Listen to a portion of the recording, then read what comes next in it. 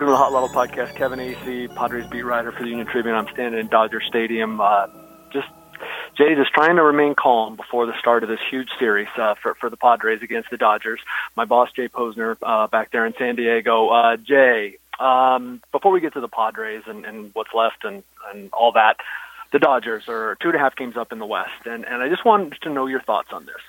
The Padres manipulated their rotation, at least for 2 of the rookies. They will start 3 rookies, Eric Lauer, Jacob Nix, and Joey Lucchesi. They had to sort of maneuver things around to make sure Eric Lauer started tonight and Joey Lucchesi started Sunday. And the reason for that is they want them to pitch here in front of, what should be a fairly full Dodger Stadium with sort of playoff implications. They're basically trying to borrow the Dodgers playoff intensity. And now, look, I get it. That's kind of trite, a little bit lame. But basically, it's basically all they have. Are you buying it?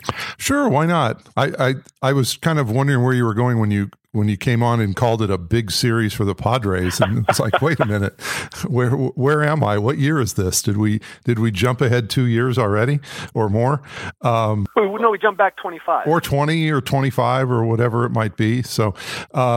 No, I think this. You wrote about this last week, and when the Padres talked about it, that this was going to happen, and I think it's a good thing. I mean, why not see what these kids can do in an atmosphere like this? Eric Lauer, I believe, has had 2 very good starts against the Dodgers. Is that right? He has, and he's already got like Dodger fever, meaning he understands. He channels the San Diego's dislike of Los Angeles. Right. So, and let's see Jacob Nix out there. Now, they are facing different pitchers. The Dodgers have flip-flopped their original Friday-Saturday starters. Ross Stripling will start tonight, Friday, and Rich Hill will go tomorrow, and then Ryu is on Sunday. So the Padres will not see Kershaw or Walker Buehler. But I think it's a good thing to, if it takes manufacturing something to make these games big, I'm sure it's appreciated in Colorado that the Padres are treating this as a big deal, and probably in St. Louis as well. So why not tell these kids, hey, this is a big game, and let's see how you perform in this situation. The Dodgers are playing extremely well right now. In fact, it all started with the series against the Padres a month ago. They swept that series in L.A. They were 4.5 back at the time. So now they're 2.5 up. They're 18-7 since that point, and they seem to be rolling toward the playoffs. And let's be honest, their run differential is plus 156. The Rockies is -9.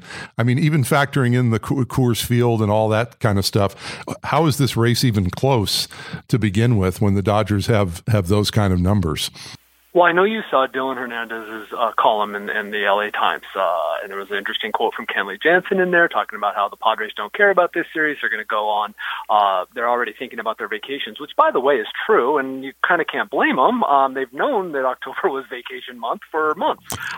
But I do think it's different. They're not focused. Right. I was going to say, I do think it's different saying they're looking ahead to vacation and that means they don't care.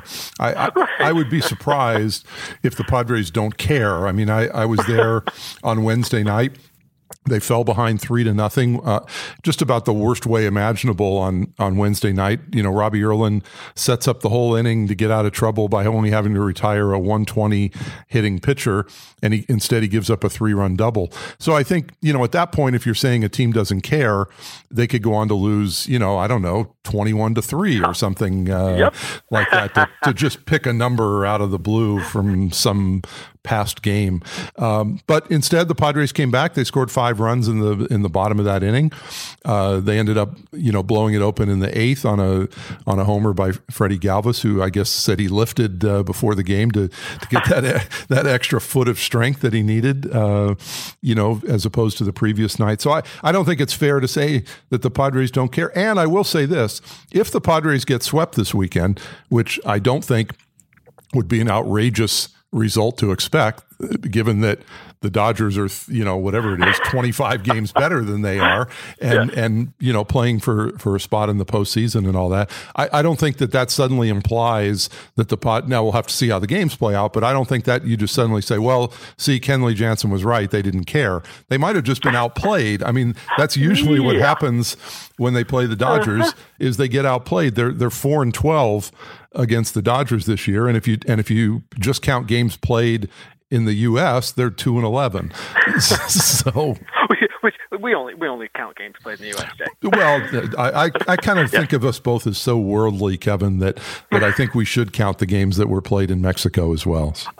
Okay, and we should actually count them as home games like the Padres do. Yeah, I guess so. I don't know. The other thing about that, and this is to go to your sort of rhetorical question, but I'll answer anyway, about the NL West race, is Kenley Jansen in this Dylan Hernandez column sort of theorized that it's just too easy for the Dodgers. They're so talented, they can turn it on, and that's sort of tripped them up. It's gotten in their way. So I guess that's as good a theory as any, since there really is no other explanation as to how the Dodgers aren't running away with this thing. Well, I mean, certainly from a number standpoint, there's no explanation. So I don't know what it is. I mean, if you're a Pythagorean guy, to use the stat that Baseball Reference has on its site every day, the Dodgers Pythagorean is 93-60. So they're 8 games worse in actuality than the numbers say that they should be. By point of reference, the Padres are 1 game worse than they should be based on their run differential at 61 and 92. And let's remember, the Padres still need to win 2 games to not lose 100 games, which we all know they don't care about. 2 of 9. 2 of 9. My math is correct. 2 of 9. That is correct. 6-game road trip.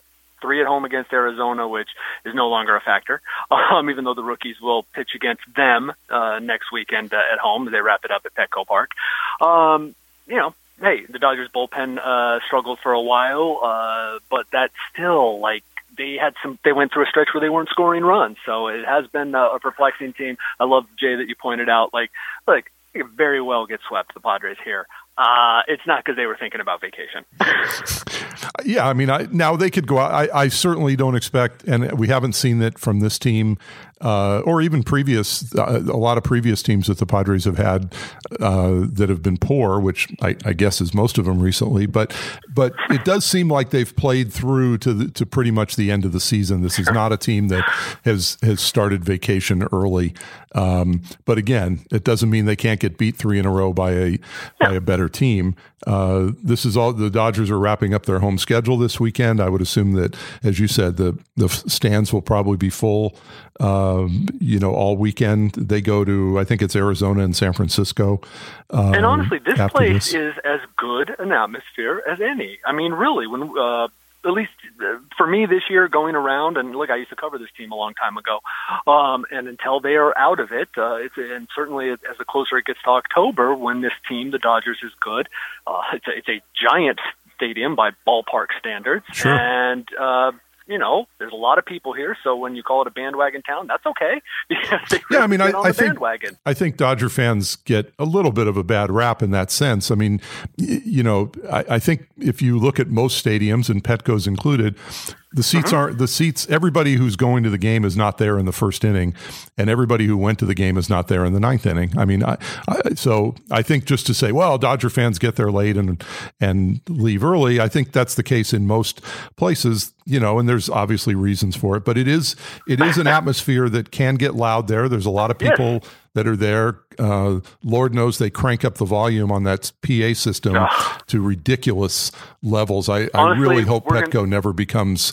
Petco has its own faults in terms of noise and artificial, pumping up and that sort of thing, but it's nothing like Dodger Stadium, and I would hope that's not the future of baseball. I will tell you this: you are 100% right, and we're going to sound like get off our lawn guys. I was just thinking the same thing, right? And there's some things that I wouldn't do at Petco or even other ballparks, but I get it that that's kind of the way that it needs to be now. It's 2018, and some of them have kind of grown on me, and that's cool. That's great. You and I would probably go to a ballpark and just like to watch a game. That's not what the reality is, okay? But here at Dodger Stadium, where they don't, gosh, it just doesn't seem like they have to do that. It is so obnoxious and awful. And I'm telling you, by comparison, Petco, as you know, you've been both places. It's kind of what you were saying, but I'll expand it out. Petco's in the top tier of the ballparks I've been to in terms of not being overly cheesy. Really, there's a good bar for you. Whether it's cheesy or not. So yeah, it is. It's a compliment, not overly cheesy. So, yeah. What else this weekend or this week, I should say? You wrote about Franmil Reyes and Hunter Renfroe, and especially about Reyes. But and I wanted to get to that in terms of what the Padres are facing. I saw some comments on the story, or at least on Twitter about it, and people saying, well, we should just keep both of them. What do you think about keeping both? I mean, there's obviously the positives to keeping both is that both have tremendous power. And, you kind of feel like maybe you're not out of a game when these guys are coming up to the plate. The negatives, at least as I look at as, Reyes is not a good outfielder. He works hard, as you've pointed out, but he's never going to be even probably a good outfielder. Renfroe goes through stretches where he looks okay, other stretches where he doesn't look great. To me, he seems sort of an average. I haven't looked at the numbers. He seems like an average a lot better, Jay. Outfielder. He has gotten, if you look at his overall season numbers, you'd go, latter part of August to now, and look, he was playing left field. He's figuring it out. I'm not saying he's great, but he has been making catches that you go, oh, well, he's making those every night now, and they were they felt like a 50-50 proposition 3 months ago. So the larger point is, would you feel comfortable going forward with a lineup that had both of those guys in it, 130 or 140 nights a year? Sure, absolutely, and that may happen. I would feel comfortable. Now, there's a lot of things to consider because, Will Myers might be untradeable, right? And certainly without right. I guess without taking a crappy return or eating a lot of money. Right. Right. So if you're in the business, though, and that's not to say they wouldn't do that. That's not what I think they're in the business of doing now. They're in the business of trying to get better. And by the way, they think that a healthy Will Myers is a really good player. And they also think he's primarily an outfielder, regardless of what we're going to be watching and what they're going to say over the course of the next couple weeks. So you got to fit him in there somewhere. They have to decide in October what they're doing with the Manny Margot project. And the defense of Franmil, like you pointed out. I mean, there's just a lot of things. Now, here's the other thing, and let me tell you something. Petco Park was thick with scouts this last homestand. Do you know why they were there? To watch Hunter Renfroe and Franmil Reyes.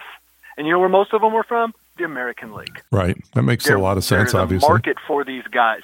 And when I write that the Padres are open to trading one or both, what it means is, and I sort of thought this was self-evident, is if the return is enough. And I believe I've written that before. Maybe I didn't write it in the Franmil story, but it's not just like, this isn't trading like, oh, he's gotten good, we're going to try to get some prospects. This is, well, if we package player A, B, and C, and we are to get a number one or a number two starter, or we are to get a third baseman, which we need, then I am all for exploring those types of scenarios. No, I can see that, and then I can also see whichever I'll go into the San Diego sports fan mode here. Whichever player or players get traded away from here are going to become stars. It's going to be like Anthony Rizzo all over again, and and that's it. I guess maybe we're so used to that happening here. I would hope because it's happened before, but you would hope that would not be the case this year for the team, or in the future for this team. That maybe they can't operate that way. No, I mean, I think I agree. I mean, they traded away Trey. Look, one of the first moves AJ made was to trade away Trey Turner.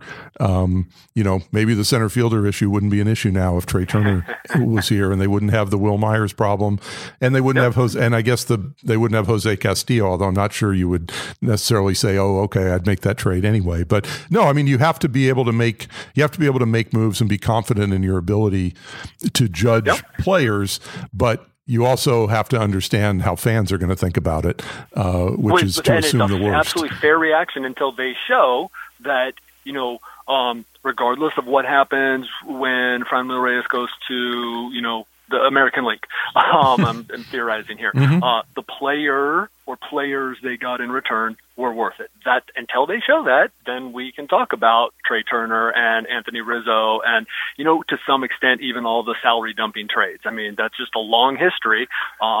And that's completely fair for the media, for the fans to talk about. Yeah, I mean, I think what you want more of is the trade with the Royals last year.